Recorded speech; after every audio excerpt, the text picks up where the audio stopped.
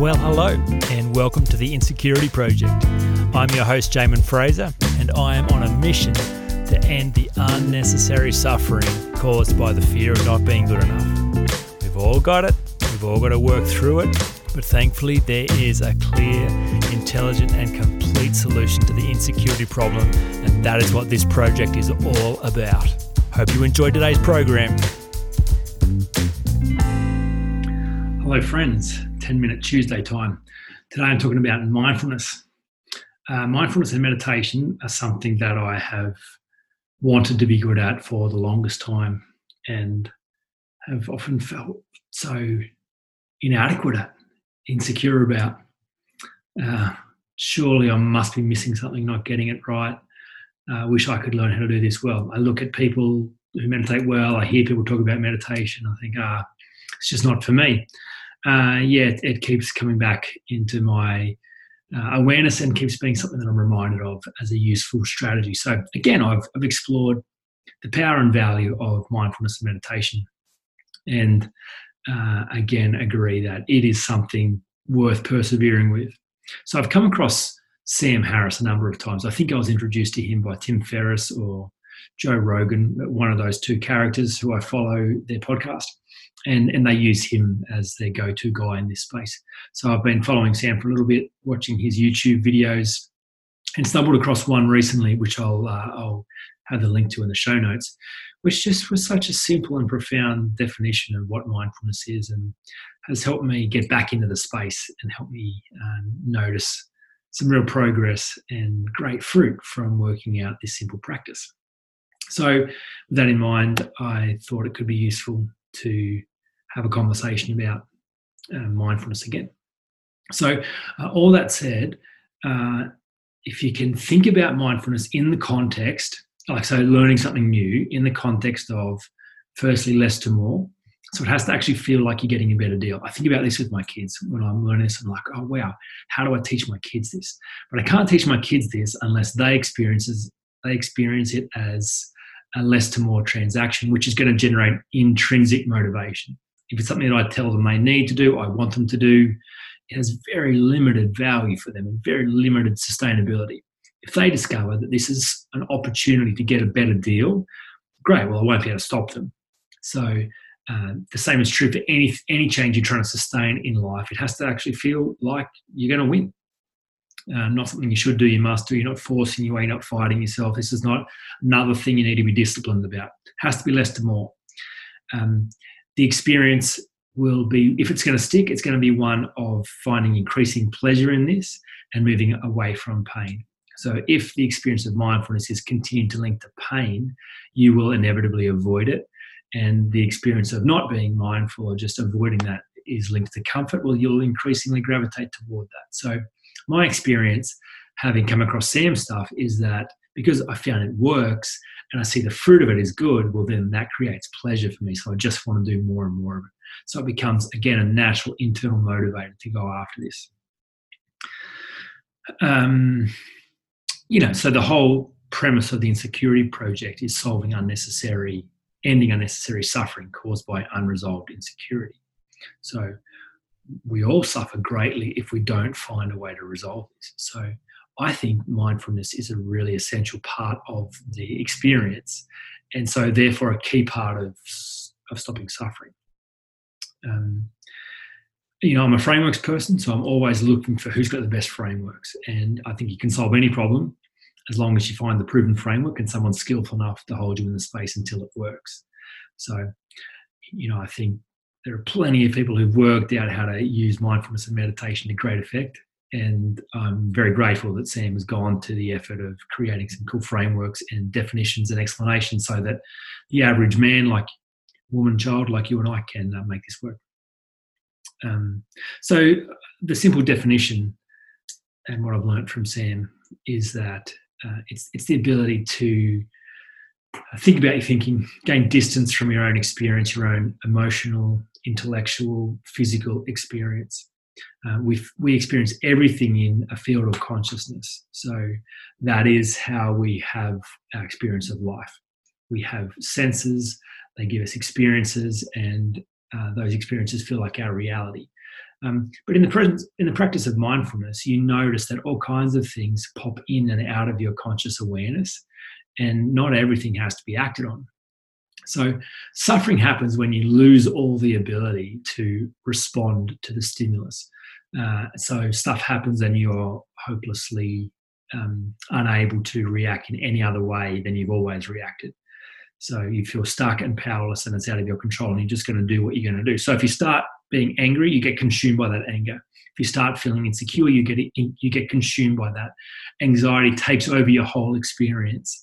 Jealousy, the fear of rejection, whatever it is, the moment it's triggered, well, it's going to run its full course and you have no power. You're going to suffer greatly. So with the practice of mindfulness, it's this ability to get some distance and just notice that you have a range of experiences that come and go and they all pop in and out of this field of consciousness. And if you can notice that and experience that and practice the art of noticing, practice the skill of observation, of being curious, of watching things come and go, then you quickly discover you don't have to respond to anything. A thought pops in and it can pop out just as quickly. An emotion arises and can fall. A suggestion comes and it can be ignored. So there are three things which I think are really relevant and useful in today's 10-Minute Tuesday about mindfulness. And this is what I think makes mindfulness super exciting. So point number one is that fear is irrational, especially the fear of not being good enough. That is entirely irrational. Of course, we all kind of know that it has to be true that we are enough. Yet the experience is, for most people, they don't believe that's true. They don't feel that's true. That's not what they've come to know as their reality. And so this fear takes on a life of its own and consumes them and controls them and dictates what happens next. Yet all insecurity is built on a work of fiction. It's created in a moment in time when some pain happens and that pain is interpreted in a personal way and a negative, disempowering, limiting belief is created. But it's irrational. It's not true. It's just a story. So fears exist and are strengthened when left unobserved. Simple idea. Fears are weakened and diminished by observing them, by noticing them, by looking at what is happening. So in every case, when I'm working with someone solving insecurity, a big part of the process is walking around that fear. Before they get ready to fight it, solve it, overcome it, it's just to observe it. It's to sit with it. It's to notice the holes in it. It's to notice the inconsistency. It's to notice the stuff that doesn't even make sense.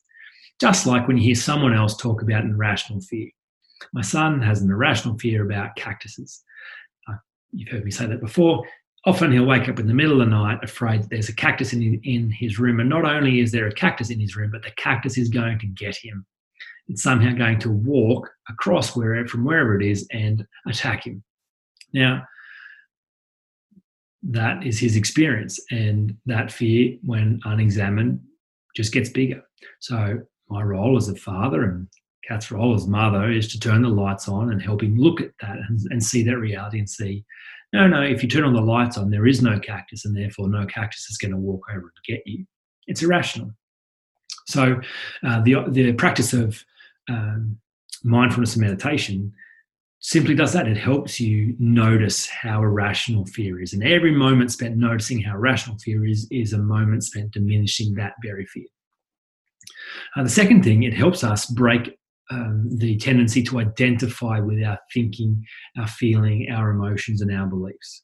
So often I'll hear people say, I'm just really angry. Or, I'm just feeling emotional today. Or, I'm just a negative kind of person. Or I'm a pessimistic kind of person. Or I'm an insular kind of person. Or I'm a person who just always imagines things are going to go badly. So this description of I am the way that I feel, I am the way that I think, this is me. The practice of mindfulness and meditation helps you distance yourself from those thoughts and go, oh, look at that. That's not me at all. That is a thought that's popped into the field of consciousness and I've acted on it. It's just a suggestion. And I haven't seen any other suggestions because that's the one I always go to. So the moment you get distance from these thoughts, you kind of realize, wow, that's not me at all. I am not the way that I feel. I am not my thoughts. I am not my beliefs. I am separate from all of that, which is incredible because that leads to the third thing. The moment you realize you're separate from these things, you have the power to change them. If you are not them, then you are choosing them. So Stephen Covey, the late great, talks about between stimulus and response is choice. And when you get that, your whole life changes. Mindfulness increases awareness, which increases choice. It gives you time. It helps you gain that split second of option that you never had before, where something arises. You notice feeling sad, you notice feeling happy, you notice feeling tired, you notice feeling annoyed, frustrated, upset, rejected. And then you get to decide what happens next. You get to decide whether that's a thought, feeling, emotion that you would like to follow through with, to run the strategy of, to hang on to, or whether it's one you would like to let pass, to go back to where it came from and wait for another one to arise, or in fact choose a better one. So power and choice comes through the practice of mindfulness.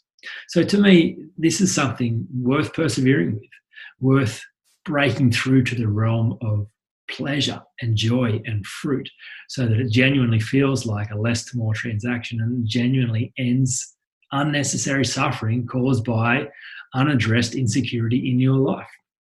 I hope that's useful. I've been using the Streaks app as a way of experimenting with the motivation around mindfulness until it becomes really part of my everyday experience quite naturally. So there's all kinds of really cool hacks and tips and things to track habits as you're trying to build them. That's one I've found particularly useful, so I'll include the link in for that as well. All right, I'll talk to you again next Tuesday. You've been listening to The Insecurity Project. I hope you found the content and conversations useful. And remember, you are not just the actor in the story, you are the storyteller. You have the ability to turn this all around. For more information about overcoming insecurity, check out theinsecurityproject.com.